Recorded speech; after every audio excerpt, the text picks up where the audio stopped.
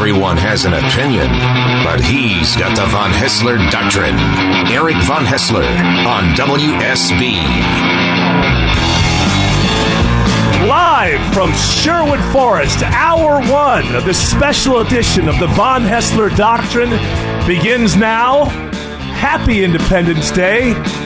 I am the aforementioned Eric Von Haessler, but I'm not alone on this wonderful birthday, 240th birthday of the United States of America. Of course, my Doctrinaires are with me.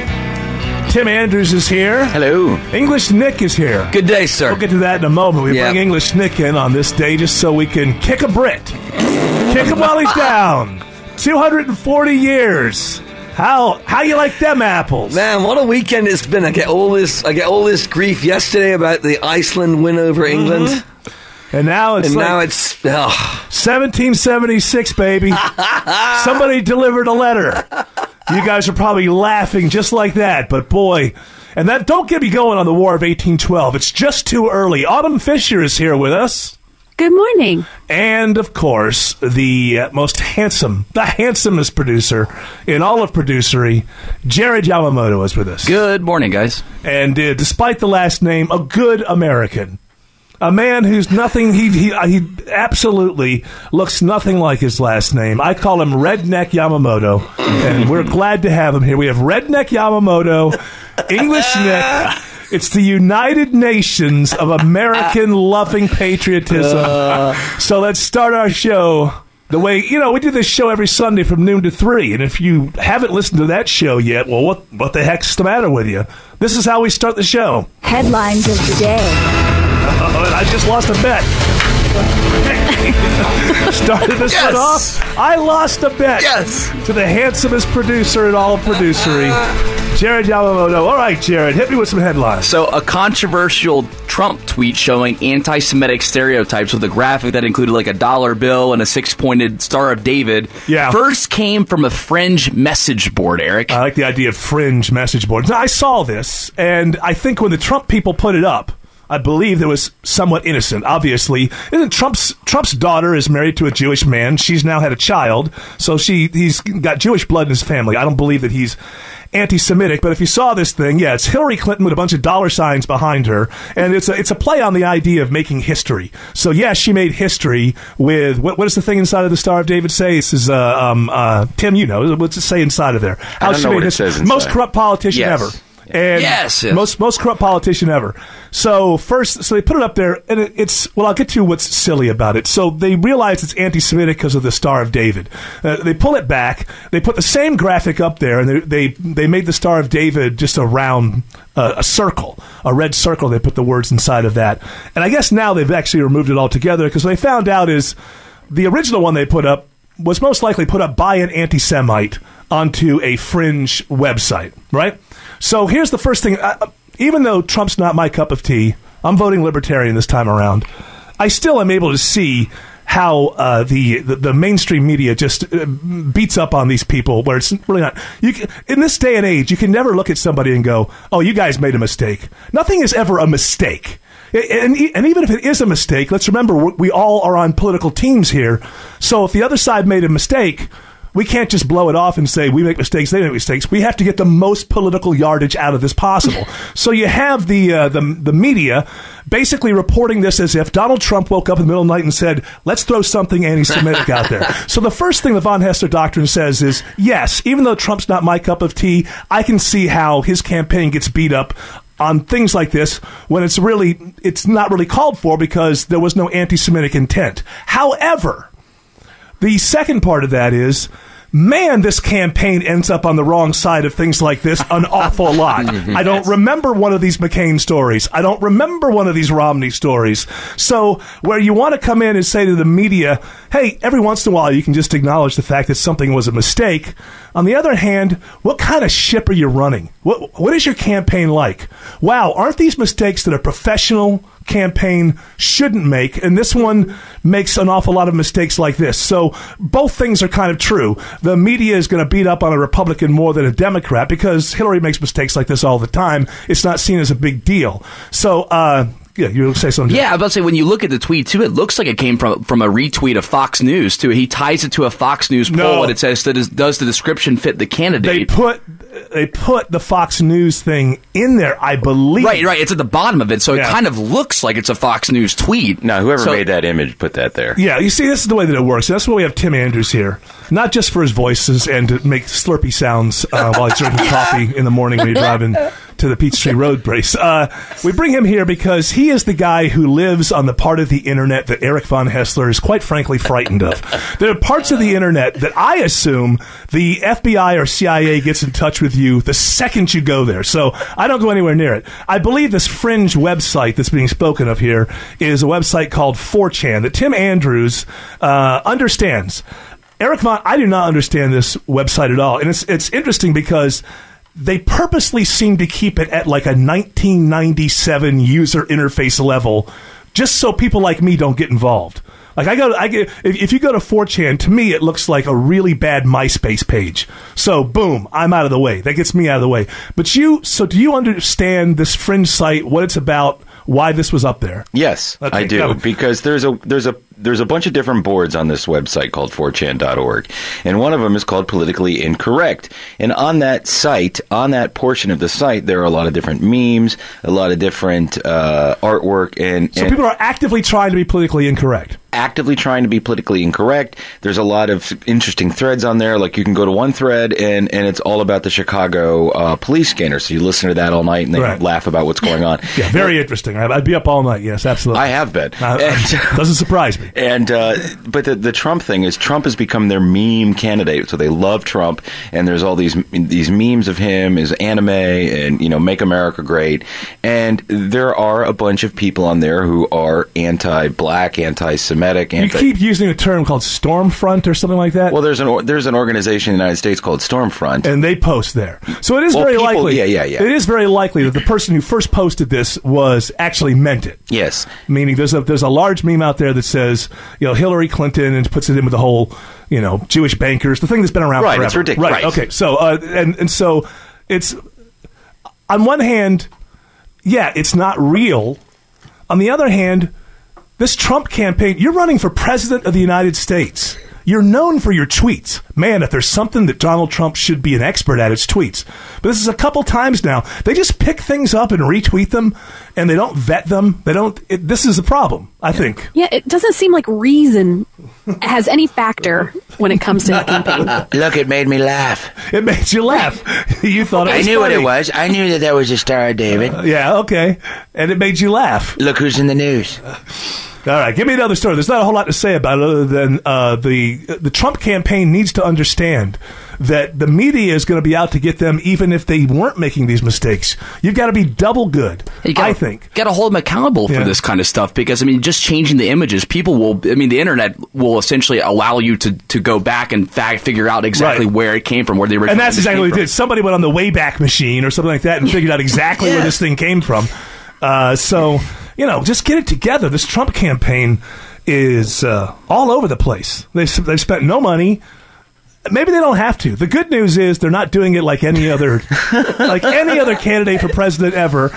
And who knows? Maybe this is gonna be the year. But I've got a feeling as you get closer to November, you're gonna need more of a real campaign, something that looks like a campaign from the past, because it's gotta be 50 states and a handful of states that are very, very important. And we'll get to that story in the next hour about how he doesn't seem to be doing well there. Anyway, I'm not trying to beat up on the Trump campaign, but if you're a Trump supporter, you need to get on these people and say, tighten it up. You can't be this unwieldy and loose on the way to the White House. Tighten it up. Yeah, I don't think Donald Trump is an anti-Semite, but this is too many times with this campaign where they end up on the wrong side of that. You're not going to win the rhetorical war. Give me another headline. Speaking of 50 states, NBC's latest battleground map shows Hillary Clinton maintaining an edge in most of the swing states. So the swing states are Ohio, Florida, Pennsylvania, Colorado, North Carolina, Virginia. Okay, and in some of these places, a lot of the idea behind Donald Trump's campaign was he was going to be able to pull people from Pennsylvania, Ohio. Now he's in a weird situation where the convention's in a couple of weeks, and the popular governor Republican governor of Ohio, is not going to attend the Republican convention. Don't need him. You don't need him. Don't need him, folks. We got Mike Tyson. I had heard that he was doing pretty well in Pennsylvania and rather close in Ohio and being blown out in Florida. And the problem here, again, like I just said, for the Trump campaign, you have to admit he got the nomination, being the presumptive nominee, in a fashion that's never been done up to this point. So the question is, can you still run a rogue campaign all the way through November and make it work? And some of these numbers, when you get to these swing states, are starting to say no, because she's spending like $1 million already on TV and he's spending zero. Now, if he wins, he is going to rewrite the political book on how to win the White House. But those are kind of long odds. Anyway, it's July 4th. I don't want division. We're all Americans. Trump supporters, Hillary, well, kind of. We're all Americans. It's Independence Day. More headlines when we return.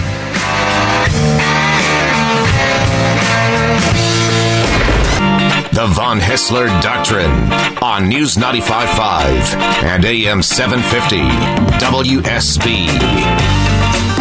Welcome back to the special edition of the Von Haessler Doctrine. Happy Independence Day. Happy 240th to the United States of America. I'm Eric Von Haessler. That's Tim. That's Jared. Autumn is here. And, of course, we brought our honorary, our token Brit right here. English Nick is with us. He doesn't even say. This is why they lost the wars. Legal resident, I must say. By the way, I say wars because no one ever talks about the second one, the War of 1812, which didn't end until 1815. And nobody talks about that one. We declared war on them during that one, and we got a little bit lucky because Napoleon was busy. But basically, it worked out. It worked out in our favor, although we lost our White House at the time, and I'm blaming you, English Nick, for that. But English Nick was telling me, we were doing this story about the Trump Star of David thing, and how it all started on this ridiculous place called 4chan. 4chan.org. Yeah. I try and pull it up, and it's like access denied. Yeah, you can't get it in this building. Talk to your system administrator. Well, don't talk to your system administrator, because they're not going to give you 4chan, because that is an ugly, disgusting place to be. Jared Yamamoto? Yes.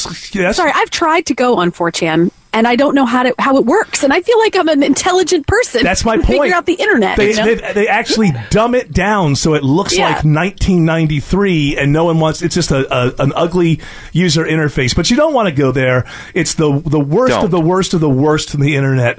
Live there. Jared, give me a headline. Sure. The 47th Peachtree Road Race has started, and the wheelchair race and professional women are on the course as we speak. And in just about a few minutes, then everybody else gets released, right? And then that's right. Professional men are next, actually. Professional men? Yes. By 7:30, I thought everybody was running. Am I wrong about that? I believe the courses start at 8:30. As I pull it up here, I think 8:30 is when everybody else starts. I don't think Jared's right. I don't think you've got to let the professionals get down. It looks like they're about to start right now. No, he's wrong. He's always wrong.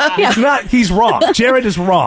They don't wait until 8:30. It's 7:30 is when they release everybody. Yes, you are right. I misspoke there. How long does it take to run it? Hold on, 1 second. Misspeaking is not the same as wrong. You were wrong. Misspeaking is when you know the information and you don't say it properly. But what got excited over what you just said was just absolutely wrong. I'm going to get outside in a bit and see what's going on. I think that's the best way to see what's going on for real. We're going to send English Nick out there to see if he can talk to some of these folks as they come down, because we're right here on Peachtree. It's going to take them a while. Tim just asked this question. I don't know what the average time is. It depends. Just the average person. I told you this. How long is it? It's so long. It's 10K, right? Yeah, 10K. Yeah. So it's like 6.2 miles. I'm already tired. I'm just watching them. They haven't even started. I'm thinking about running. I could never do it. I appreciate the people who do it. But as I said yesterday, if I tried to run the Peachtree Road Race, I would die. That is a certainty. I would die. So we root you along, and we're going to send English Nick out there very soon. By the time they get down here is when people are really exhausted. So I'm looking for some pretty funny stuff out there on the streets. All right, when we return, before English Nick hits the streets, he's going to bring us up to date on Outrage Corner with English Nick when we return. Eric Von Haessler on WSB. Welcome back to this special edition of the Von Haessler Doctrine. Happy Independence Day. I'm Eric Von Haessler. My Doctrinaires are surrounding me. Tim, Jared, English Nick, Autumn Fisher.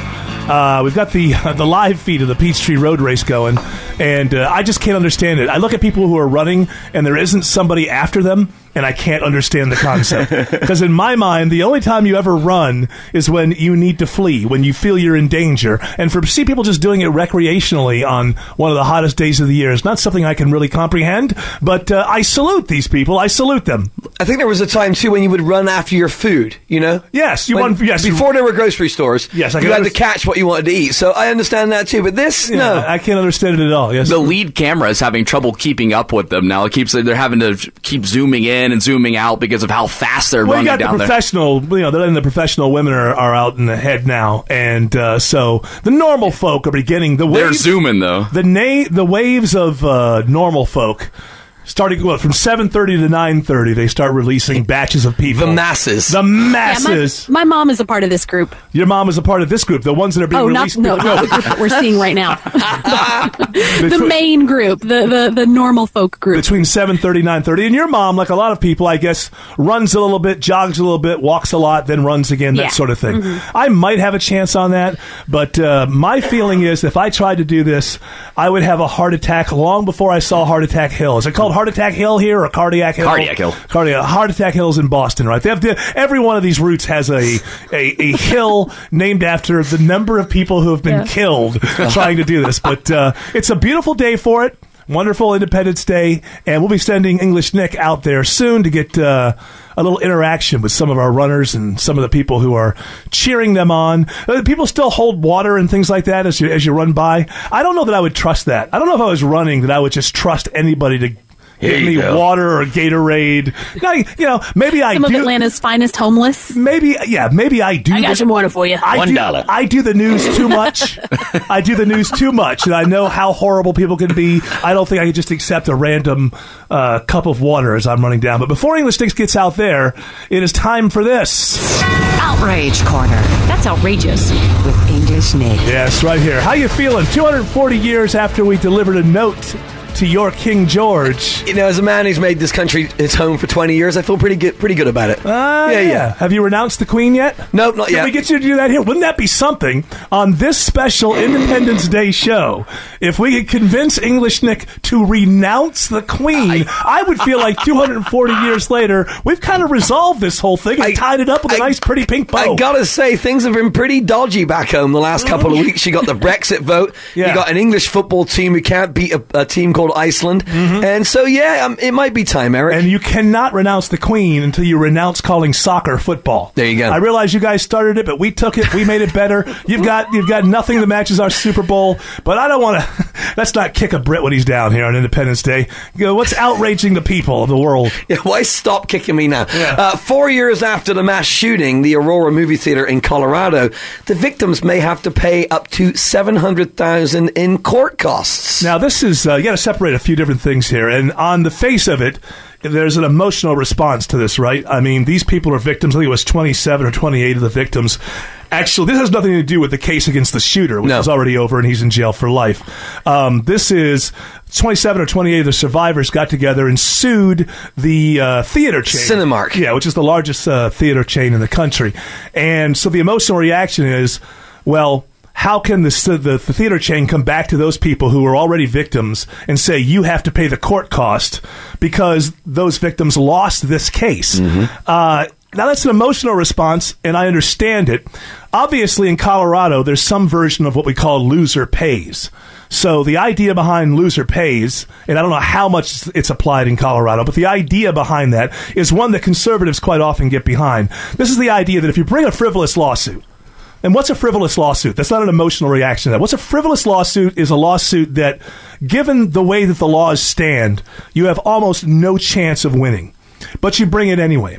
And given the way the laws stand concerning... What were they were saying that they should have had additional security Yep. And that they alarms for the exits. Alarms on the emergency exit door. And the jury just said maybe they should have those things, but we just can't imagine in a million years that would have changed the outcome. No, the guy had bulletproof gear on. He had weapons up to the teeth. There's no when you walk into a movie theater, there's no expectation that they have an assault team ready to go for something like this, and because this actually just was a crazy tragedy that happened.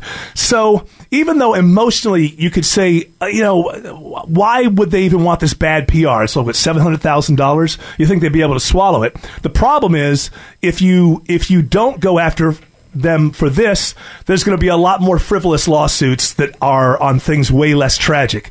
So although emotionally it seems wrong, I'm thinking by the letter of the law, probably the chain has it right. There was never a chance that they were going to lose this lawsuit given the law.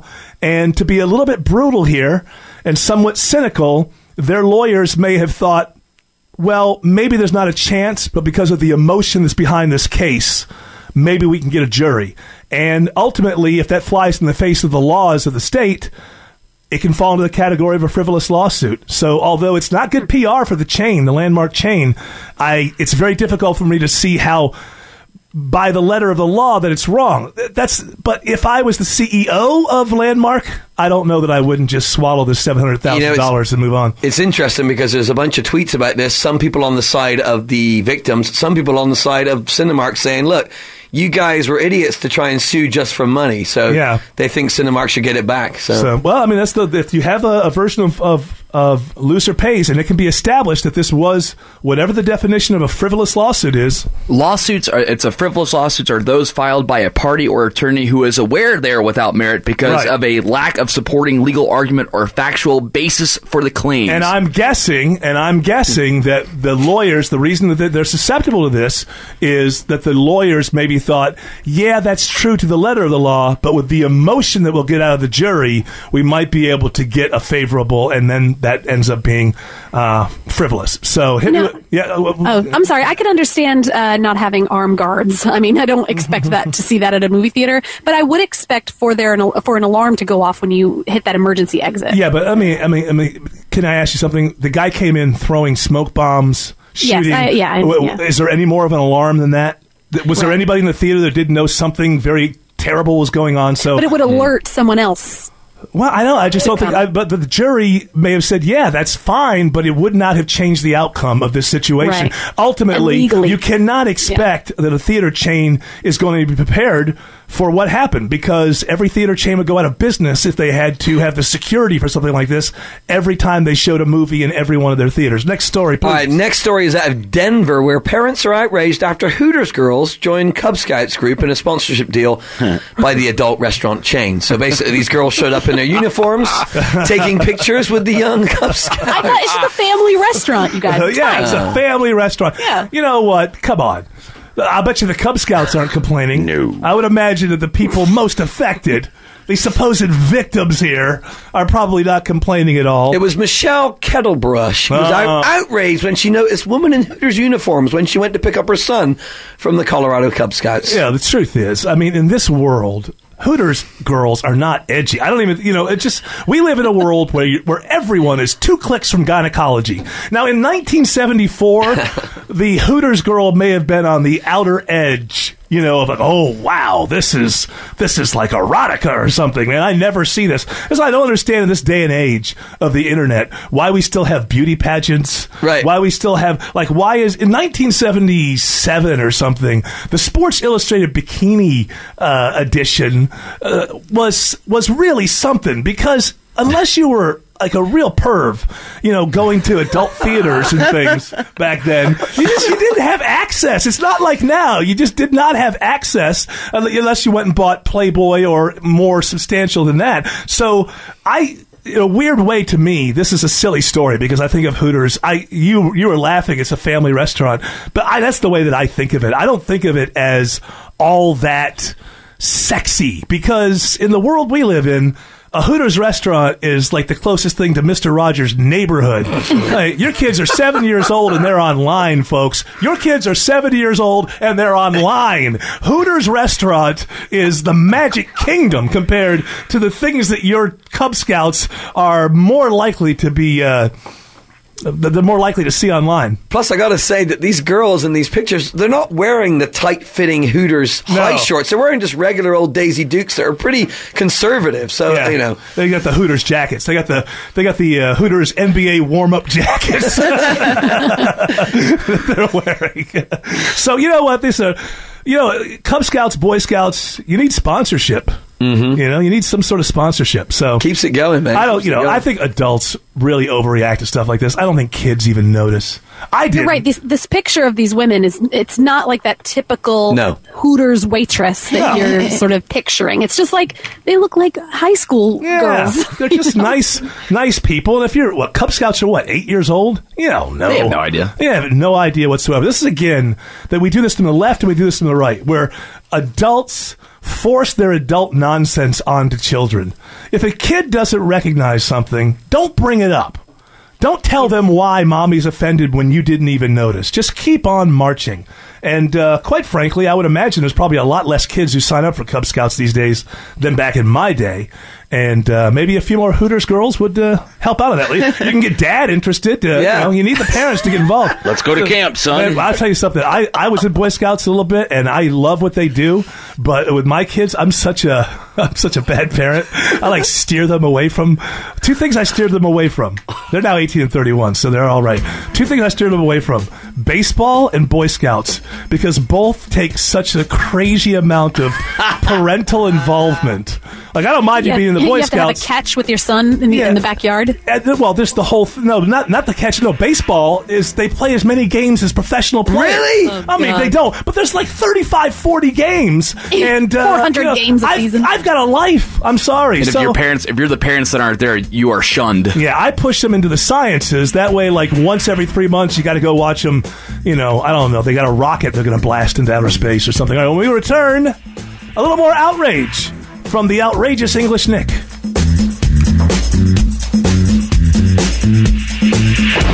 Everyone has an opinion, but he has the Von Haessler Doctrine.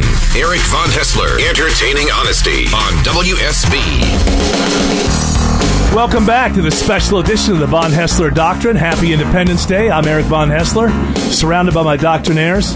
We're watching the feed from the Peachtree Road Races down these three guys. And as Tim Andrews said, we don't know who's going to win, the drill, the bucket, or the hammer.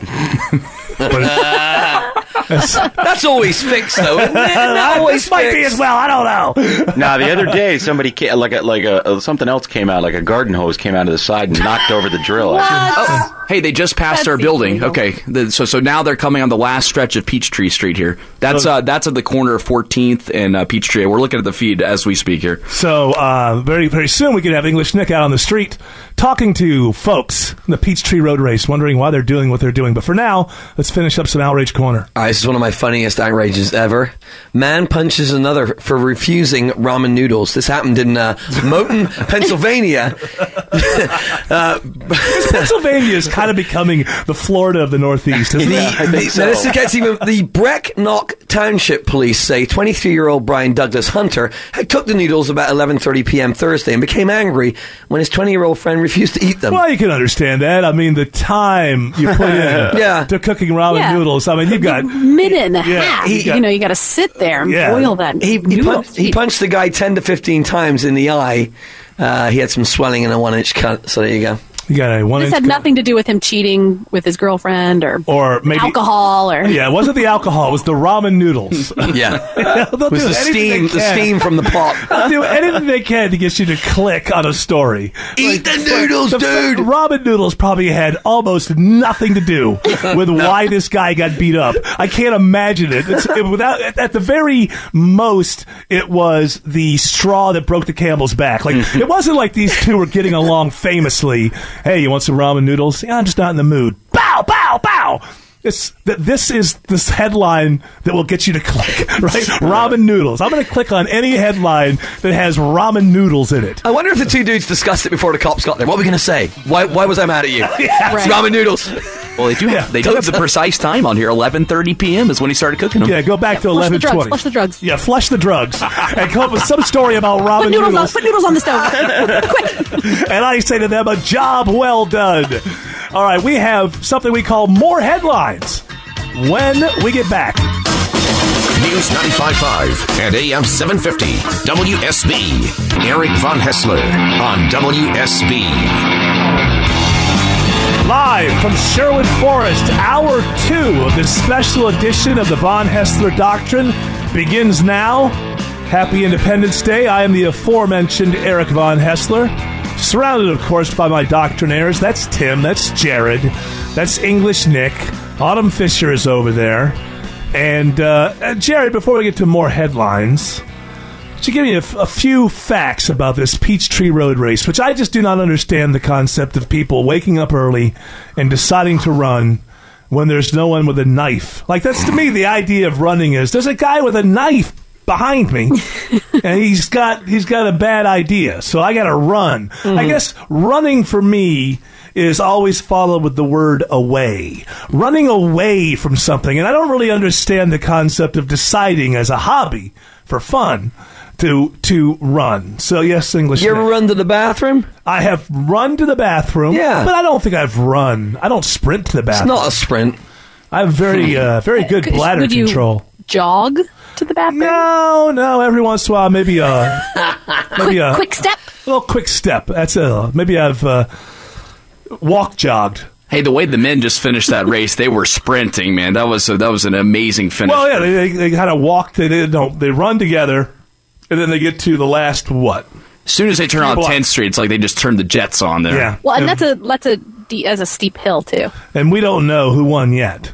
No, we don't have the results just yet. I tell you what, George McFadden won the wheelchair race. Oh, there you go. We have the first. And 24 minutes and 16 seconds. He's from Ottawa, Ontario. 24 minutes? That's amazing. I am going to have to accept your word on that. It's right here. Tell me the truth. AJC.com. You didn't accidentally pull up last year's race or something. It's today. So is it George? You say George? George McFadden. Well, congratulations, George McFadden. This year's, if English Nick is correct in his info. Oh, I'm getting a thumbs up from Jared. Oh, that must be right. Look, he's right there. He's on AJC. I could see the date right here. I'm almost always wrong. Even updated 7:59 this morning. He's right in my ear. All right. Everybody's talking at once. That means it's time for this. More headlines. All right, Jared.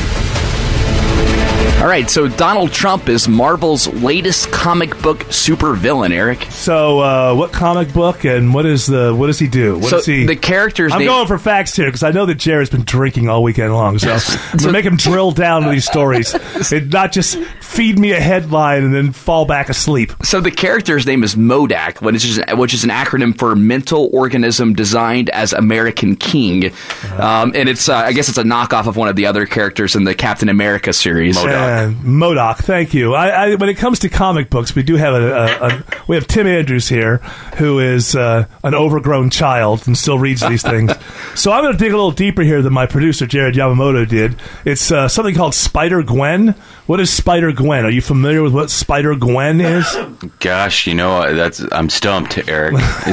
Maybe this is a way to get people to actually go out and buy the Spider-Gwen comic books. Well, if I had to use my brain, I would say Spider-Man, and then Spider-Man's long-lost love, Gwen Stacy, who dies at the hands of the Green Goblin. Oh, well, there you go. It sounds like you do know what it is. Yeah. Well, I'm just guessing. He was able to put it together through his vast knowledge of the Marvel Universe. Look, I'm not afraid of Spider-Man. I have all the people that I need. Anytime Spider-Man comes to the Trump Tower, I have anti-webbing all over the place. I'm not afraid of Peter Parker. And look, Peter Parker is Spider-Man, okay? Oh, you're letting it out of the bag. I've said a million times, I'm personally not voting for Trump, but I can still see that just the overkill here. I mean, the press coverage is horrific to begin with, but everybody has to jump in. It's like, hey, as a responsible comic book writer, I want to make sure that I get on the record on this, that I wasn't in favor of Donald Trump. I want to be able to tell my children that as a responsible comic book writer, that I was on the right side of history, because they do this all the time with different types of political leaders. But whenever it's like, they have like, I think they have one with Hillary Clinton. Same bunch. It was called Hillary Clinton, The Road to the White House. And it's a wonderful, flowery thing. So she's like, she's a superhero. And there's one on Bernie Sanders, which tells the story of the longest-serving independent member of Congress. But whenever it's a Republican, they inevitably end up being the supervillains. They've also got him fighting what looks like a female version of Captain America in this picture here. And I'm just like, he's fighting a woman. As a responsible comic book writer, I should like to be able to tell people that this man is actually against America. What I'm trying to do is to get this female Captain America over the wall. She's got to go back, folks. She's got to go back. You think she's Mexican? I think she sounds Mexican to me. I don't know. Our people are looking into it, but she's got to go back. For me, I don't know how I'm getting it across, but I get into the mind of the writers, the illustrators. They have a meeting, and we've got to let people know that here at Marvel, we're on the right side of history. So let's let people know that Donald Trump, if he was in our universe, he would be not only a villain. Hey, you know what? Maybe they vote on these things and somebody says, I think he should be a villain. And it almost gets through until somebody stands up and says, you know what? I'm going to pull the lever here. This dude's a supervillain. Okay, let's go with it. Excuse me, one other thing. I heard that Caitlyn Jenner was joining the X-Men. What's her power there, Donald? The power to make everything okay. Transitional. I believe she's a transitional Transitional power. character. She can transition into anything. Right.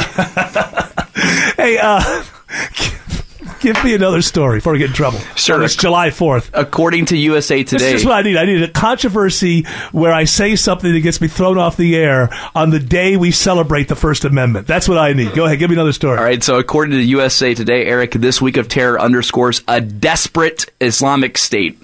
Nearly 250 people have died this week, Eric. No, it was a bad week. It was a bad week in terms of fighting terror. And they had a lot of, what they hit... They hit Turkey, Baghdad, Bangladesh, and then a huge thing in Baghdad.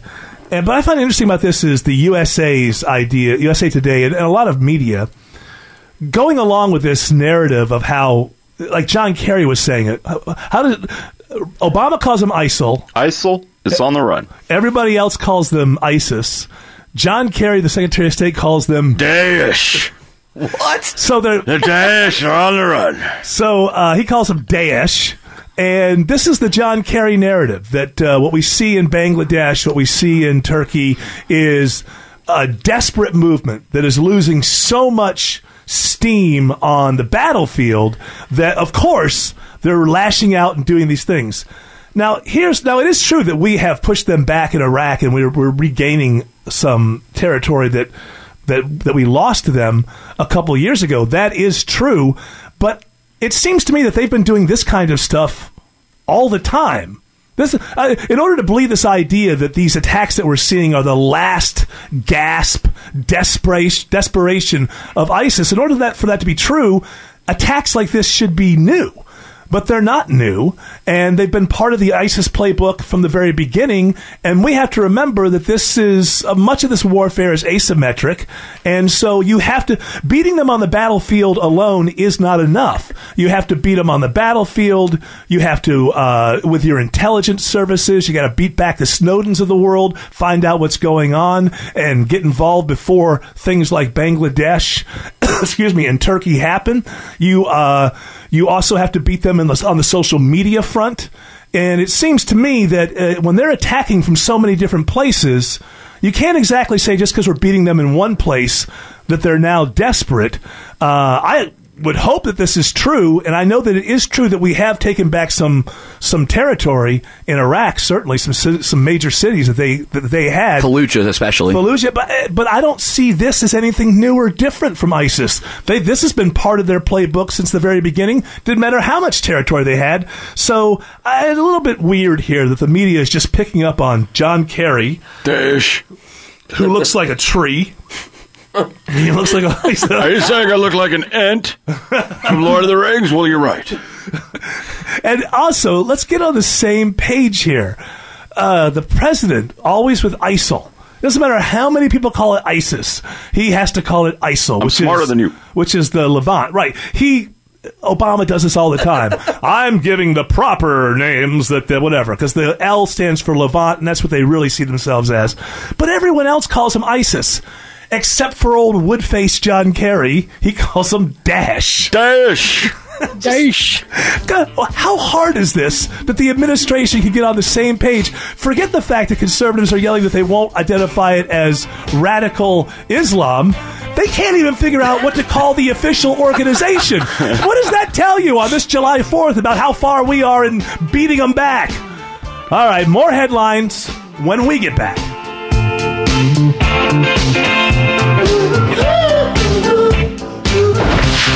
The Von Haessler Doctrine on News 95.5 and AM 750 WSB. Welcome back to this special edition of the Von Haessler Doctrine. I'm Eric Von Haessler. One of my doctrinaires there is tapping this sheet of paper. Results, Eric. Real results. Real results. Ooh. I have to say we have to start with some apologies here, because this is WSB, and I take this as the information people. I take that very seriously. And when you, Jared and English Nick, were giving me winners of the Peachtree Road Race just about 20 minutes ago, I was not buying it. And I was told, no, we're reading it right here from the AJC. Your instinct was correct. My instinct that your instincts are bad was correct. And so you were reading a headline. So what you reported, English Nick, got to put this one on you. Yeah. 240 years after we whooped them good, we got a spy in the house of love. English Nick right here, who gave us bad information and told me that George McFadden was the winner of the wheelchair race. And it turned out that he doesn't know much about commas, because the headline said George, McFadden win AJC Peachtree Road Race wheelchair races. It's a weird headline. Come on. Don't blame it on the headline. Blame it on the reader. All right. So what's the true facts that we know so far? Here we go. Josh George. He was the wheelchair guy. 20 minutes and 19 seconds. Okay. Tatiana McFadden, who I gather from Jared's facts, won it last year too. She came in at 24 minutes and 16 seconds in the women's class. I am afraid to ask, the women's class of the wheelchair class? You don't know, do you? No. You don't know. Are those even broken into male-female? Yeah, they are. Yeah. She won the I'm not trusting any information that I get from you people, but anyway, give me a little more information, Jared. It seems to me that you're champing at the bit there to give me more bad information. So this is straight from the AJC right here. That's what I was told 20 minutes ago. Listen, I'm not reading the headline here. I'm actually going into the article here. This scares me even more.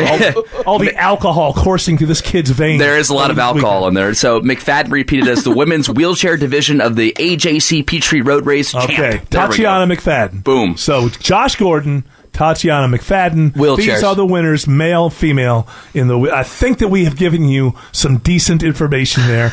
If we haven't, I'll be here to apologize until 10 a.m. Do we have time for one more quick headline? Yeah, real quick here. It looks like we've got 10 new cases of the Zika virus have been discovered in Florida. Here's the thing about the Zika virus. We've had so many things that were supposed... What was it we were all going to die of last year? Ebola. West Nile's been around for a while. I was reading the problem with these articles is they don't break out. I don't know yet that there's been one mosquito that's bit somebody in the United States that gave them Zika. Haven't they all come from South America? They were vacationing or something along those lines, and then they're here. Or it can be transmitted through sex. So if you have sex with somebody who has recently come from that area. So I say run for the hills. I say get out your machine guns and blow away any damn mosquito you see. You can't trust them, these mosquitoes. All right, we're going to do a little something called WTF when we return. News 95.5 and AM 750. WSB. Eric Von Haessler on WSB. Welcome back to this special edition of the Von Haessler Doctrine. Happy Independence Day. I'm the aforementioned Eric Von Haessler. The Doctrinaires are here with me. Tim Andrews, Jared Yamamoto, Autumn Fisher. English Nick has actually hit the streets. He's actually out there on Peachtree, although he's not set up yet so we can talk to him. But hopefully he'll be able to get some of the flavor, the flavor of the Peachtree Road Race, some of the sights, sounds, not so much with the smells. The sights and the sounds I'm all for, not so much smells. That's his directive as he's gone out there. And, what? So this is the 47th running. That's right. Which makes the first one in what year? 1970. 1970. And do you know, Jared, how many people ran the first Peachtree Road Race? 110 runners ran from the old Sears building at the center of Peachtree Road and Roswell Road to the Central City Park, which is like now Woodruff Park. Okay. And do we know how many are running this year? There's a cap now. I think the cap is 60,000. Woo! Which that's a lot. It's in 21 waves. So imagine being in wave 21 right now because you're sitting there. It's already 77 degrees outside. Yeah. I could not imagine it. So, that's why we're in here. We're not men. We're not that kind of men. We are in air-conditioned WSB comfort. Yeah, we're comfy men. Exactly. As Autumn, always one of the most comfy men I've ever met in my life. That's right. Speaking of Autumn, it's time for this. What the? Seriously, what the WTF with Autumn Fisher. That's correct. And I should tell people, if they're not aware, because we're taking the place of Atlanta Morning News this morning, we do this show, the Von Haessler Doctrine, every Sunday at noon. From noon to 3, there are folks who have referred to it as the greatest radio show in the history of radio. I'm a humble man. I'm a humble man. That's not me saying that. I'm just saying other people have said that. So you might want to check it out. Also, download that WSB radio app. You've already got the phone. Download the WSB radio app, and you'll not only get this show every week, the fill-in shows, but we also have 3 podcasts that we do that are only available on the WSB radio app. And Jared wants me to let you know there's also the open mic feature. So get the WSB radio app. All right, Autumn Fisher, give me some WTF. Okay, so some officials are now saying that the blast that injured a man in New York Central Park was likely made by an explosive hobbyist who was making experimental fireworks. Okay, this is my favorite phrase of the day, my new phrase. Explosive hobbyist. Yeah. What in the world does that mean? Apparently, it is not out of the ordinary for people to, I guess, go online, get some instructions. They're into electronic things or whatever, and they like to make some fireworks for 4th of July. But this guy lost his foot, basically, right? I think it's below the knee. He had to have his leg amputated. They were jumping off one of those large rocks that's in Central Park, and the guy just happened to jump down there. But I don't know. Maybe I don't know. And I've never heard the phrase explosive hobbyist before. So obviously, maybe I don't know what I'm talking about, and they do. But it seems a little quick for them to say there's nothing going on here. Okay, there's no terrorism, but is it a trial run? They're saying no because they felt like it was placed where a person wasn't likely to step on it. Right. I'm just not so sure that I'm buying this whole idea that whoever did this didn't have some sort of evil intent. I mean, are they saying he thought he gathered them all back and left one there by accident? I mean, why? It doesn't really say that, but they do say that it forensically, when they looked at it, it wasn't supposed to go off when you stepped on it. Okay. It was an accident. I still think that whoever this group of people is in this country that we can refer to as explosive hobbyist, Von Haessler Doctrine, in the age of terror, you might want to get out of that hobby. There's plenty of hobbies. I mean, still building ships inside of bottles. That's a hobby. Yeah. And that's a tough one. Take up that hobby. Give up the explosives. Go more into ships and bottles. Make your own ice cream. I don't know what, but I mean, I don't think in the age of terror, being an explosive hobbyist is a good idea. You're putting yourself too close to the line. And the sad part about this, too, is it was an 18-year-old kid that lost his foot. Yeah. I mean, that's he's got a lot of time left. And to lose your foot, I couldn't imagine it. I don't want to lose my foot to a hobbyist. No. Right. That seems like, wow, I just had the worst luck in the history of the world. That a person who wasn't trying to blow my foot off did. I just want to know where explosive hobbyist ends and bomb maker begins. Because my guess is, if you could find a bomb maker who, say, is in their late 30s, if you go back to their teens, they were once an explosive hobbyist, I'm guessing. I feel like Mark wants to say something. He's hunched over his microphone there. So, yeah, I just don't get the idea of explosive hobbyist. I guess we have to trust the New York police, but I got a little bit of a, it's kind of like the clock boy a little bit, you know? Trial run? No, I don't know. I'm looking at it as more like, I want to know who this guy is. Why is he building fireworks that he's leaving in Central Park? And that just doesn't seem like a hobby to me. To me, a hobby is collecting bottle caps, baseball cards, stamps. We're gonna go to every Major League Baseball stadium in the next 5 years. That's a hobby to me. When you put the word explosive in front of hobbyist, I think it negates both. I just don't think that there's an explosive. That's just too happy. I'm an explosive hobbyist. We should look online. Do they have official websites? 4chan. Check out 4chan. No, it's out there somewhere. We can't do it here. We can't do 4chan here. All right, well, don't check it out now. Let's give me another WTF there. A 60-year-old British woman wants to use her dead daughter's eggs to give birth to her own grandchild. Well, it's nice to know that all the crazy people aren't living in the United States of America. She wants her daughter's daughter. So her daughter died of, tragically, right? Cancer, 2011? Yes, so some cancer. Her last dying wish was, she asked her mother to carry my babies. Yeah, look, I appreciate that. I've had friends who have died, loved ones who have died, and when they're on their deathbed, the proper response to any dying wish is yes. There's really no reason to say no when people are on the way out. But that doesn't mean that you're actually going to go through with every single thing that you told them in there, by the way, if it's a hospice situation, delirium, drug delirium, the request that they're making. And so I guess what I'm saying here, the Von Haessler Doctrine, is I think it's okay to lie to people who are dying to make them feel better. Say, hey, will you make sure this happens? Yes, absolutely. Don't worry about it. Don't worry about it. We're going to take care of that. But you don't have to follow through with everything. And this sounds to me like just somebody who likes being in the spotlight. Right? I mean, you're 60. Their relationship to me seems a little enmeshed. You know, that she's requiring for her mother to have her own babies. Yes. I don't know about that relationship. I don't know. That's something that you actually have to follow through on. And plus, the idea of having babies in your 60s is ridiculous to begin with. Right. I mean, the kid's 17. You're almost 80 years old. What are you doing this? You're not throwing ball in the backyard, that's for sure. You're going to be like absentee parents. I mean, if the kid's going to be able to throw parties, do anything that they want right underneath your nose because you're asleep at 7 p.m. and lost your hearing before they entered their teen years. You know, so I mean, it just doesn't seem to me like a good idea that just having to look. If it happens, we didn't think it was going to happen. Somehow it happened. She's 61. She got pregnant. Then fine.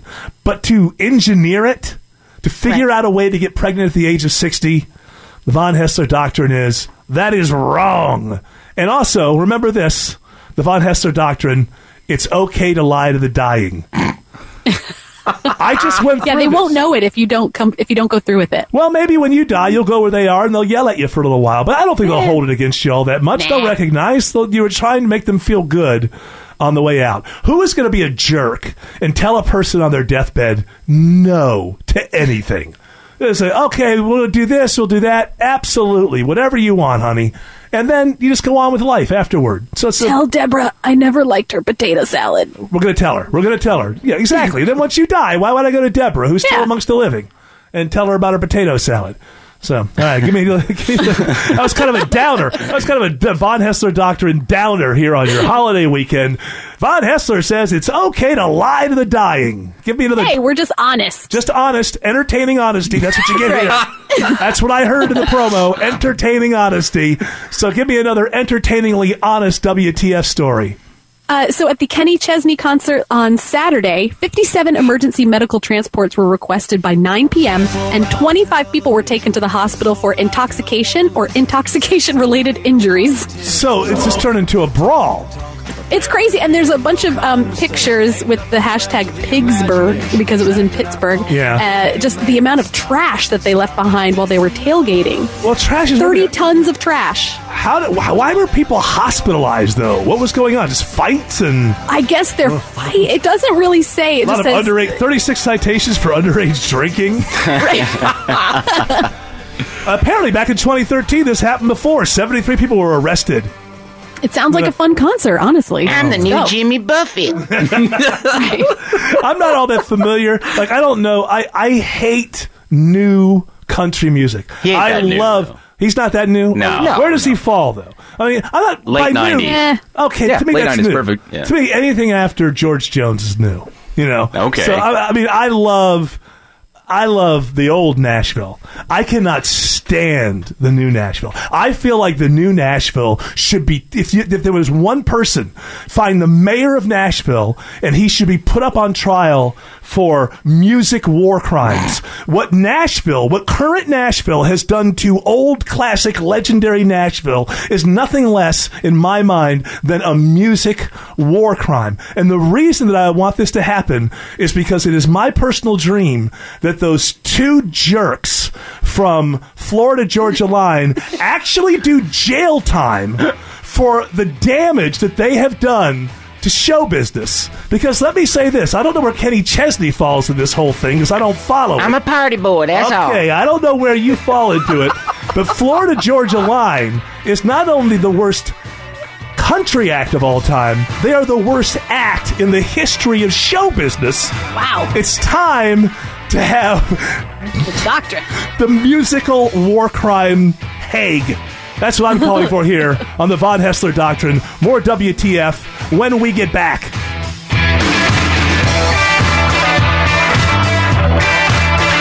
The Von Haessler Doctrine on News 95.5 and AM 750 WSB. Welcome back to this special edition of the Von Haessler Doctrine. Happy Independence Day. We're in the middle of WTF, but when we left, I was ranting and raving about how much I hate Nashville these days compared to what I loved from old country. And I was saying that I believe that there should be a war crimes trial set up, and I want to put Florida Georgia Line up there first. I find them to be so offensive, the fact that they are called country music, that I want them to do jail time. And Jared, you were asking me... Yeah, there's some crossroads. Like, I think Kenny Chesney was in the 90s, and Toby Keith is is kind of a late 90s country singer, too. And where does he fall? Where does he fall? I don't dig it. Can I tell you this? I'm sorry. I don't... You know what? It's all this, like... It's the Jimmy Buffett-ism of country music. Chain smokers and booze. That's a good song. That's a good song. I'll give you that this is decent. Everybody goes to the bar, and you've got those... But this is what I don't like about country music right now. It's this whole thing about, like, we go to the thing and the beach, and I got a little beer, and I got it. It's like, I don't like They always end up like in a field having a party. And she's wearing jeans in my truck and my car. Jeans painted on tight. It's just like, to me... I don't want to hear people vomit my lifestyle back to me through lyrics. This is what I don't understand. Like, people are at these shows, and I'm on the beer, I got a beer on the beach, and I'm doing my thing, and it's like people in the crowd going, that's what I do! He's singing back at me, what'll do? And she dropped the kids at the school while we all went to the pool, and we had lots of beers. And it's got that, like, suburban feel now, you know? We were at the Eric, party what would house. your country song be about? You would be like sitting in my house, eating peanuts, drinking my IPA. Yeah, that was almost a hit for me. I almost got it run up the charts, but yeah, just to me, I know a lot of people love it. I mean, it's country music. I think is more popular now than it's ever been. So as far as cash and checks, Nashville's doing it right, but that kind of music does not speak to me at all. I don't understand with people. Why do you want to hear what you do in your life? Why do you want to hear your lifestyle vomited back at you through lyrics? Because you can relate with them. Mm-hmm. Because it's judged as something negative, but when someone sings it back to you and it feels like a party atmosphere, it's like, yeah, we're all the same. We're all like this. I'll tell you something. I did not identify with George Jones, but boy, did I love hearing him sing about that personal hell that was his life. Was something to me gripping. You know, Johnny Cash, Tammy Wynette, Loretta Lynn. Dolly. This is country music. Conway Twitty. Louisiana woman, Mississippi man. We get together every time we can. Mississippi River can't keep us apart. There's too much love in this Mississippi heart. Too much love in this Louisiana heart. Whoa. All right, we've got even more headlines, if you can believe it, when we return. News 95.5 and AM 750 WSB. Eric Von Haessler on WSB. Live From Sherwood Forest, Hour 3 of this special edition of the Von Haessler Doctrine begins now. Happy Independence Day. I am the aforementioned Eric Von Haessler. My Doctrinaires are here. Tim's here, Jared's here, Autumn's here. English Nick is out there on the streets. Is English Nick on the street? Yes. Well, this is me, sir, yes. I first of all want to say Happy Independence Day to you, English Nick. 240 years ago Thank today. You very much. Same to you. We sent a letter to your king. So, how's the feel out there? Obviously festive. Is it 190 degrees? What's happening on Peachtree? No, it's a very cool 79. There's a nice breeze coming south on Peachtree. We're at Peachtree in spring. Reformation or Reformation Brewery handing out IPA samples to the runners. Ooh. They seem to be enjoying that. There, also some watermelon, some pineapple to for sustenance. So, that's and there's a Bloody Mary bar set up here too. Yes. Now you see, if I might run the Peachtree road race, if people were holding Bloody Marys along the way or IPAs, suddenly I'm now getting interested in actually going out there and running. I'm going to trust Jared Yamamoto here to give me some facts about winners of the race so far. The men's winner for the professionals, we have Tanzania's Gabriel Gay. He didn't PR on the course, but he got 28 minutes and 47 seconds, and that's pretty fast. The women's winner is Kenya's Edna, I think it's Kiplak, and I apologize, Edna, out there if I butchered your last name, but I think that's how you say it. I'm sure she's thinking of suing right now. 32 minutes and 23 seconds was her time. That's pretty good. All right, English Nick, we will get back to you in just a moment. For now, Jared Yamamoto, it is time for this. Even more headlines. Yeah, even more headlines. Even more. I feel foolish because I said there weren't 60,000 and you turned out to be right. Do you know how silly I feel when you're right and I'm wrong? You got on a roll. 2-1 against each other today, Eric. 2-1. It's early, too. We've been here since 5:30 in the morning. It's an early day. Well, it's not exactly digging ditches. So go ahead. Give me some more headlines. There you go. So if you're out there running the Peachtree Road Race, Atlanta smog alerts have doubled since 2015, but it's probably because of the new EPA guidelines for these increased warnings. Yeah, so we're getting a lot more warnings. This is the way government works. People wonder why there's just people don't trust government. In a situation now, we're in Atlanta, objectively speaking, we have less smog than we used to, right? Right. But we get double the amount of alerts because somewhere along the line, the government changed the way that they measured this stuff. And so even though we're doing a better job than in the past, the government is basically telling us that we're doing a worse job because they moved the goalpost. Right? Yeah, pretty much. This is why you can't trust. Like, I hear a story. There's a story out there. Elevated lead levels found at half of Atlanta schools. It's because of this that we don't know how to respond to that. Like, are our children in our Atlanta schools, half of them, being poisoned? Or is the idea of lead levels just ridiculously low, and so it's easy to hit them? And when you see a story like this with the smog, it just makes you wonder, like, who's measuring? I want to know, when you give me a measurement like this, I want to know what's going to take my life. Then I can tell my politicians, back it off a notch.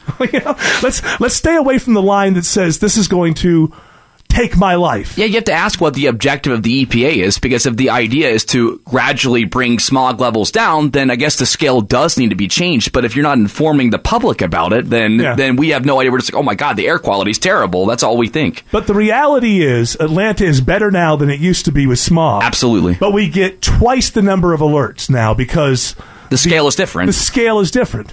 So if you were just not really doing a deep dive and you're just remembering over the years, you're thinking, wow, this is getting worse. Exactly. But it's not getting worse. So get out there and run and breathe in all that terrific Atlanta smog. By the way, some of the best smog in the world. I felt like Tim wanted to say something, but I guess not. Oh, I'm just agreeing with you. Oh, okay. You're just nodding your head. Non-verbally agreeing. Right, very nice. So, all right, give me another headline. So the BFG, or the Big Friendly Giant, flopped at the box office. It only brought in $19.6 million, Eric. Ooh, and what did it cost to make this thing? $140 million or something? Yeah, it was a $140 million budget, so what a bust. Blame Finding Dory. Oh, well, look, that doesn't blame it for, Spielberg lately has not been... Spielberg directed this, right? Yeah. And in the last few years, this guy's picking dogs. I saw that BFG. I mean, you can't get away from it. You cannot get away from the commercials for this thing. And I don't find anything about it that I would want to go see. It looked boring. It looks boring, and all of the CGI, I just got to tell you, enough already. Enough. I saw a commercial the other day. They're remaking Ben-Hur. Because that's what everyone is clamoring for. It's coming out in a couple of months. It's about brand recognition so that they can make as much money as possible. Well, I don't have any problem with making money. I'm a capitalist. I happen to believe that really good new movies that would make money as well. I don't mind that. But has anybody watched the original Ben-Hur and thought, if we could just add a lot of CGI to the story, it's going to get a whole lot better? Because that's what it's going to be. That whole movie is grand in cinematic scope with actual animals and no CGI and paying thousands and thousands of extras to be in the crowd. What's happened is the movie technology has gotten to the point that they can tell stories that are so unbelievable that no one can buy into them. So they become completely ridiculous. I mean, that BFG thing, I've seen all kinds of commercials. Not one of them made me want to go. The book was okay. I mean, it was a good children's book, but it wasn't great. Same guy who wrote Charlie and the Chocolate Factory, right? Right, and also wrote James and the Giant Peach too. Sure. But I mean, all those stories. I mean, they're good child stories, but I mean, it's not at the level of like I hate to say it, but Finding Dory is getting like 94% ratings on Rotten Tomatoes and whatnot. Didn't he do Rin Tin Tin or something? Spielberg. He's done he has been bombing like crazy lately. People can't get movies made in Hollywood because their name isn't Spielberg. Yeah. And this guy can get anything made, and I guess he's decided that the end of his career is just going to be one flop after another. He's not the only one in a slump. Ron Howard can't seem to figure out how to make a movie that people want to see anymore. There's a Beatles documentary coming out this September, though. Ooh. Well, documentaries only do so good. These big feature films, I mean, it's just too much CGI. I don't know. Maybe that's just my response you're right. to it. No, CGI, your brain knows. You may not notice it, but your brain knows that these people aren't real, and so the stakes aren't as high. Yeah, it's like they do that thing where they have like 4 soldiers in a movie, and then they just like replicate it so there's like thousands of soldiers. And your brain says, that's not really thousands of soldiers. But if you watch a big movie from the 60s, if there's 1,000 soldiers and 1,000 horses, there's 1,000 soldiers and 1,000 horses. And that's why you go, that guy's a great director, because he had 1,000 horses and 1,000 soldiers, and he pulled it off and somehow told the story. It just doesn't surprise me. But Spielberg, come on. Remember War Horse? Oh, yeah. Who went and saw that? No one.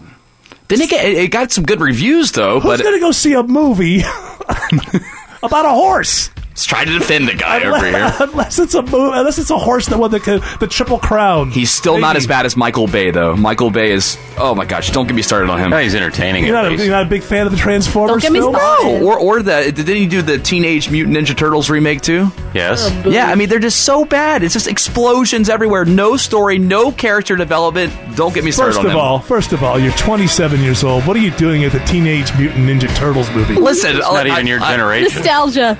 We need a I'm just trying to relate with Autumn. That's it. All right. A few more headlines when we return.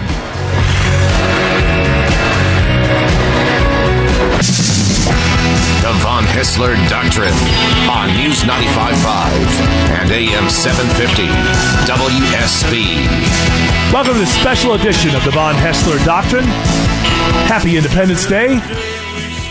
So most of the fast people are getting pretty much through the Peachtree Road Race now. The pros are done, and now it's just left for the regular normal folk to straggle on in until... English Nick is out there on Peachtree. English Nick.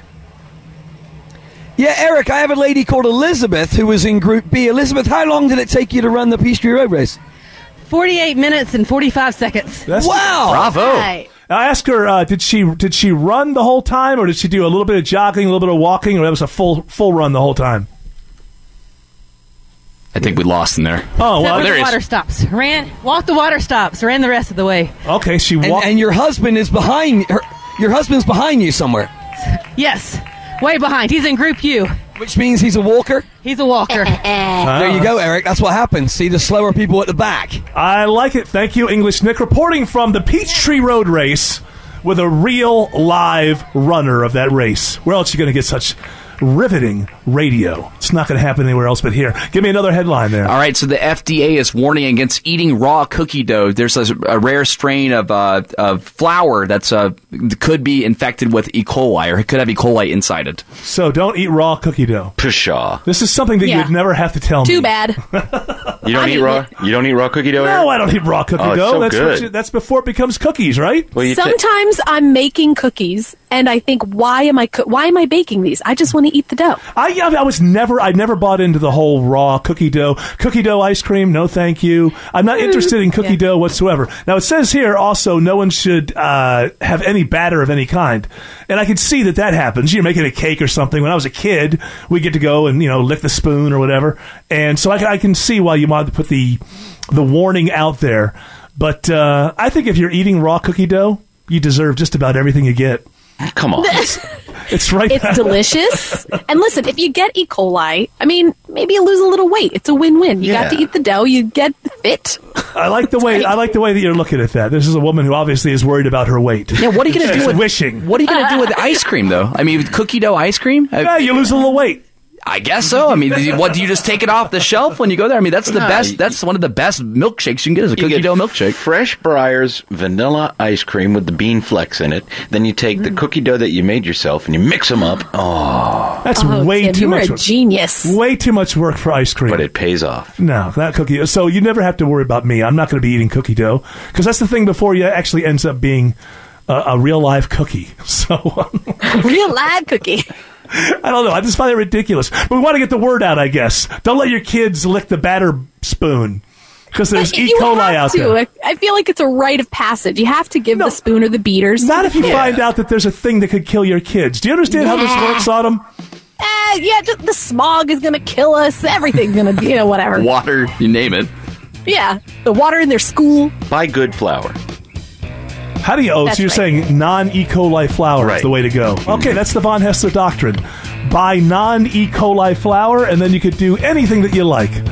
All right, my misanthrope buddy from New York City will join us with stories from Studio B1 next. News 95.5 and AM 750. WSB.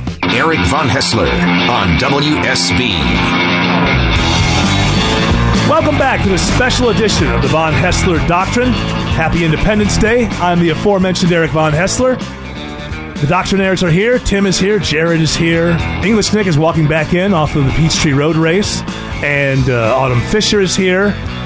Hey, Nick, very quickly, pull up sorry to bring you in there. I don't know. I just didn't feel like we were having much luck there.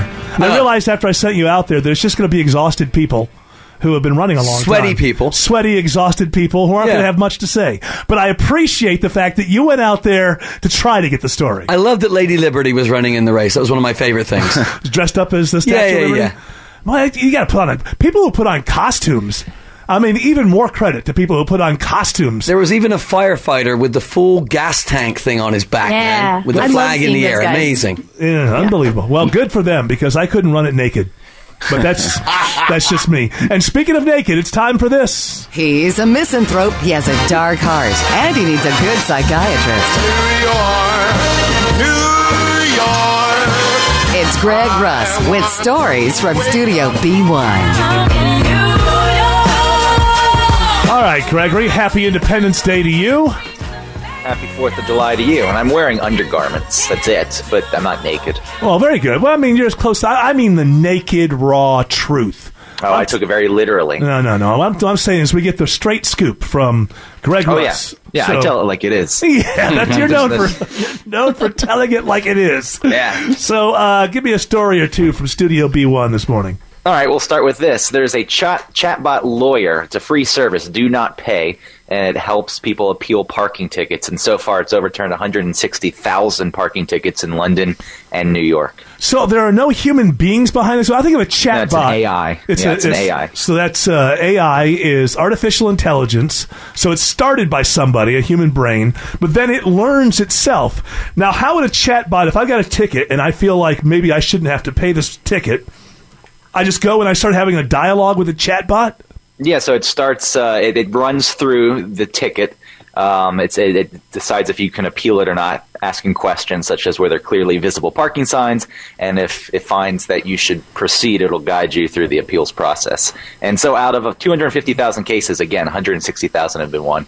So that's interesting. So the chatbot just gets in touch with the court and somehow wins the case, because you can't wheel the chatbot in as your lawyer if you decide to take the case. Objection. Have you seen that Snowden robot? That's what I'm thinking of. No, where Edward Snowden, they put him on that robot with wheels. Yeah. And he just kind of glides around conventions. But I'm still happy about the fact that traitor has had to sit in maybe 3 rooms over in Russia for the last couple of years. So I like that. If he can move around as a robot, fine. It just goes to show, by the way, once again, it's one more example. I hate to keep bringing it back to social issues, but this whole $15 an hour thing that's going on, I keep bringing this up. You may notice that corporations are no longer getting the bad PR of saying they're not for it, because what they understand is that the future is AI. The future is artificial intelligence. The future is not low-wage workers who call in sick because Beyonce's in town or demand health care. The future is going... And if you can do this, if chatbots... What did you say? 160,000 parking and speeding type tickets have been turned over? Well, parking. Out of 250,000, 160,000. It's also a time thing. Think of that. Before it's like, I got to go figure out if I should fight this. I don't really know what I'm doing. I don't really want to hire a lawyer for this. That's a waste of money. So the fact that it's free and it's easier, it makes it simple. So even the lawyers are not safe. I remember I got a lawyer for a case once. This was a few years ago. And so I'm talking to him on the phone. I'm talking to the lawyer on the phone. We were on the phone for about probably 30 minutes. We only spent 10 minutes talking about the case. The next 20 minutes, he started talking about movies, and I started talking to him about movies because I'm a big movie fan. And then, about a month later, I got a bill, and he had charged me for the entire 30-minute phone call. That's right. Billable hours. That's what they're looking for. But he brought up movies. I didn't bring it up. He brought it up. That's his thing, right? Yes. He's going to get those hours in no matter what. I learned my lesson, and every phone call after that was 45 seconds or less. Just right to the facts and straight out. Give a stopwatch handy. But here's something that look, if you think that you're covered as a fast food worker, you're not. Look, this is lawyers in the rearview mirror are seeing artificial intelligence and robots coming along, and if they're going after lawyer jobs, then your job as a fast food worker is not far behind. And also, the chatbot is not going to, I think, screw you for billable hours, right? I mean, I don't know how it works. It's a free service. The whole thing is free. Mm-hmm. But, this is great news and it's bad news, because I've been thinking about this a lot lately. As we get to more artificial intelligence, more robots doing the work, we're going to come to a time in this country where there are no jobs. Not meaning that people want jobs and they can't, meaning that they're just... Robots are doing everything. And it's going to be what are we going to do with people? What are we going to do with people? I'm a capitalist all the way. In this day and age, probably the strongest type of capitalist that there is left. And I don't really believe in people getting social welfare who don't need it. But at some point, if the robots are doing all the work... Yeah, where are the jobs? What do we do with the people? Wait, so you don't think we'll keep inventing new things? Because, I mean, as we everybody can't be an inventor. No, not everybody. Somebody has to work the floor, but when there's no floor, where do you work? But to defend capitalism, though, capitalism is always an expanding thing. Like, I mean, you're always trying to find a new way to create a better product. But it seems go ahead. I was going to say, at that point, I think the inventions that are coming out incorporate AI to begin with. Right, so. right. It's at some point, the inventions are just going to put more and more people out of work. They'll learn to invent their own things, the AI. Right. At some point, yeah. Once we get to that point, we're all useless, and it just kills us off like some kind of bug. Yep. Terminator. On the windshield, basically. But with AI... there's a story, a Walmart story, where they brought in a drone to check their inventory for their large warehouse, right? And I'm going to be not completely right on the exact facts here, but I'm right on how this was going. There were a lot of people on this warehouse floor, and it would basically take them about 30 days to get a good count of the inventory. Can't remember how many people were on the floor, but the number of people on the floor that it took was 60, 70 people, 30 days to do the whole inventory. Now they have a drone that does it in an hour.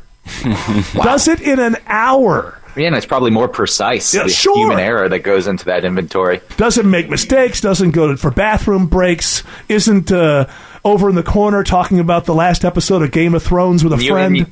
You also have the humans who are doing the inventory who claim that there are less of the product so they can steal it. Yeah. I knew a guy who did that once. That wasn't me.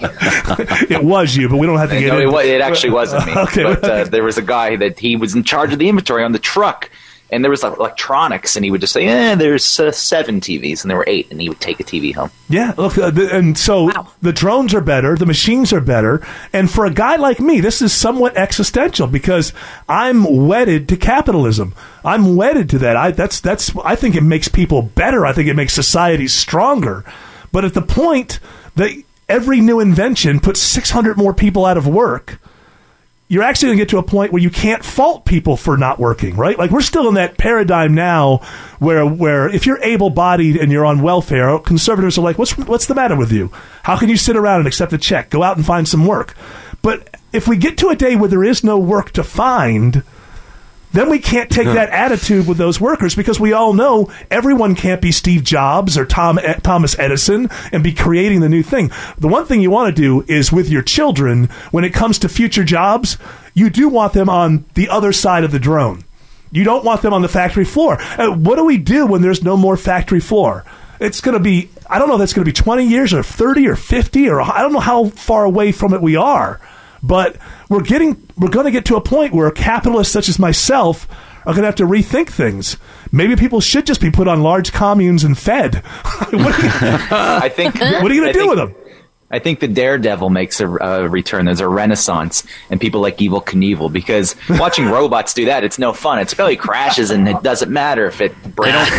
They don't feel pain. It's not fun. Yeah, that's the element of watching people do that. It's like, maybe he dies. So I think that's the one job humans always get to keep. So the Daredevils are safe. Wrestlers? Yeah, because you want to think, because... Yeah, basically what you're saying here is maybe show business is pretty safe. Entertainment. But that's only in the first wave. At some point, AI will figure out how to do better stunts. But you're right. There's no fear of death, so there's no reason to be a daredevil. And that's why you're watching. And it's cool. He tries to jump the Snake River Canyon. Yeah. But that's not the part. If he made it, it's not as entertaining as going up in that rocket and parachuting into the river below. It's not as entertaining as Evel Knievel getting completely schnockered, completely drunk, getting into a faulty rocket and pulling the parachute as soon as he left the launch. You're right. A robot is never going to give us that kind of entertainment. So, yeah, it's interesting to me, though. I don't know what we're going to do in the future with all the people. You know, you look at like Uber, and you marry that to automated driving. Self-driving cars. They're already testing it out. Yeah, they're testing it out already. So in the future, not only will we not buy cars, so there go all those jobs. We'll just say, hey, a driverless car will show up and take us to where we want to go, and we want to come back. We'll use our phones to have another driverless car. It's not only those jobs, selling the cars, those go away. What about long-haul truckers? At the point that you have self-driving cars, you'll have self-driving trucks. So you're not going to need human beings to drive loads cross-country. Guess what? The machines will never fall asleep. The machines will never make your company liable for somebody else's death. Machines will never do cocaine. Yes, they'll never do those pet pills that you find at the trucker stuff. Hey, look at those jobs. What happened to those trucks need to stop to be fueled, maybe, but they don't need to stop and eat. So the problem could be that some evil genius millionaire finds out the taps into the technology that's automating all the cars and the trucks, and then he drives them all into the side of a mountain. That's another thing. That's also the next step in terrorism, right? When all the cars are automated and self-driving, if I get my self-driving Uber, and then once I get inside, someone takes that over and drives me someplace I didn't want to go. But web and net security is already AI. Like before, people would have to go through and look for malware and look for holes and label it, and now they already have AI that can do that work in the matter of minutes as opposed to days. So it's there too. Greg said that the drones wouldn't do the drugs, what if a couple of drones want to be human and they start doing the bad stuff? Then it all goes south. Do you know what I'm saying? That's our only chance. Yeah. Our only chance is get them addicted. They want to be like us. Robot rehab. That's how we'll stop Skynet. They'll tell the story. The robots were finally defeated because they wanted to listen to Florida Georgia Line and party on the beach. That's our only hope. Have you heard of this thing called coffee? I drive faster on it. Beer is fun. Let's drink beer. All right. We do the best goodbyes in the business, so stick around.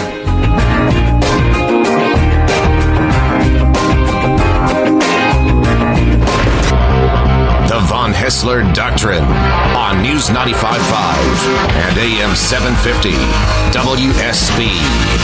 Welcome back to this special edition of the Von Haessler Doctrine. Happy Independence Day. I'm the aforementioned Eric Von Haessler. The Doctrinaires are here. This is our last segment. I'll tell you a few things. Number one, you want to download your WSB radio app. Why? Well, it's just a great app to have. You can have WSB with you at all times. But also on the splash page there, the front page that comes up, you just hit the Von Haessler Doctrine, and you'll get everything that we do. We do 3 podcasts a week that are only available there. Plus this show, our Sunday show, any fill-ins we do are also right there. So you get your WSB radio app, and you get everything Von Haessler. This was a special edition today. Happy Independence Day. We're also doing another special edition of this show on Wednesday. We'll be filling in for Herman Cain. So we'll be on from 9 until noon on that day. So check us out then. And every week we're on Sundays from noon until 3. And some people are saying it's the greatest radio show in the history of radio. I'm a humble person. I'm not saying that. I'm just saying somebody's saying that. So with every show, we end the same way, whether you know this or not. Paul Stanley's Kiss tells us what we've learned on the show today. Paul Stanley's Kiss. Paul Stanley from Kiss. I'm from Kiss. You're not Kiss itself. I'm You're from Kiss. I'm sure his Kiss could tell us a few things. He's kissed a lot of people. Paul Stanley, what have we learned on today's show? We've learned a lot of things today, Eric. First of all, you can get a free robot lawyer to overturn your parking tickets. Hey, look, the world's changing. Huh? The world just spins so fast these days. You can hardly keep up, can you? I can hardly keep up. Hey, ramen noodles are the most dangerous food item in America. Yeah, we heard a story earlier about a guy who got beat up over ramen noodles. Eat them. That's right. Kenny Chesney, he's a country singer. Mm-hmm. Listen, his concerts are super violent and his fans are slobs. How many people went to the hospital at the Kenny Chesney thing? 780.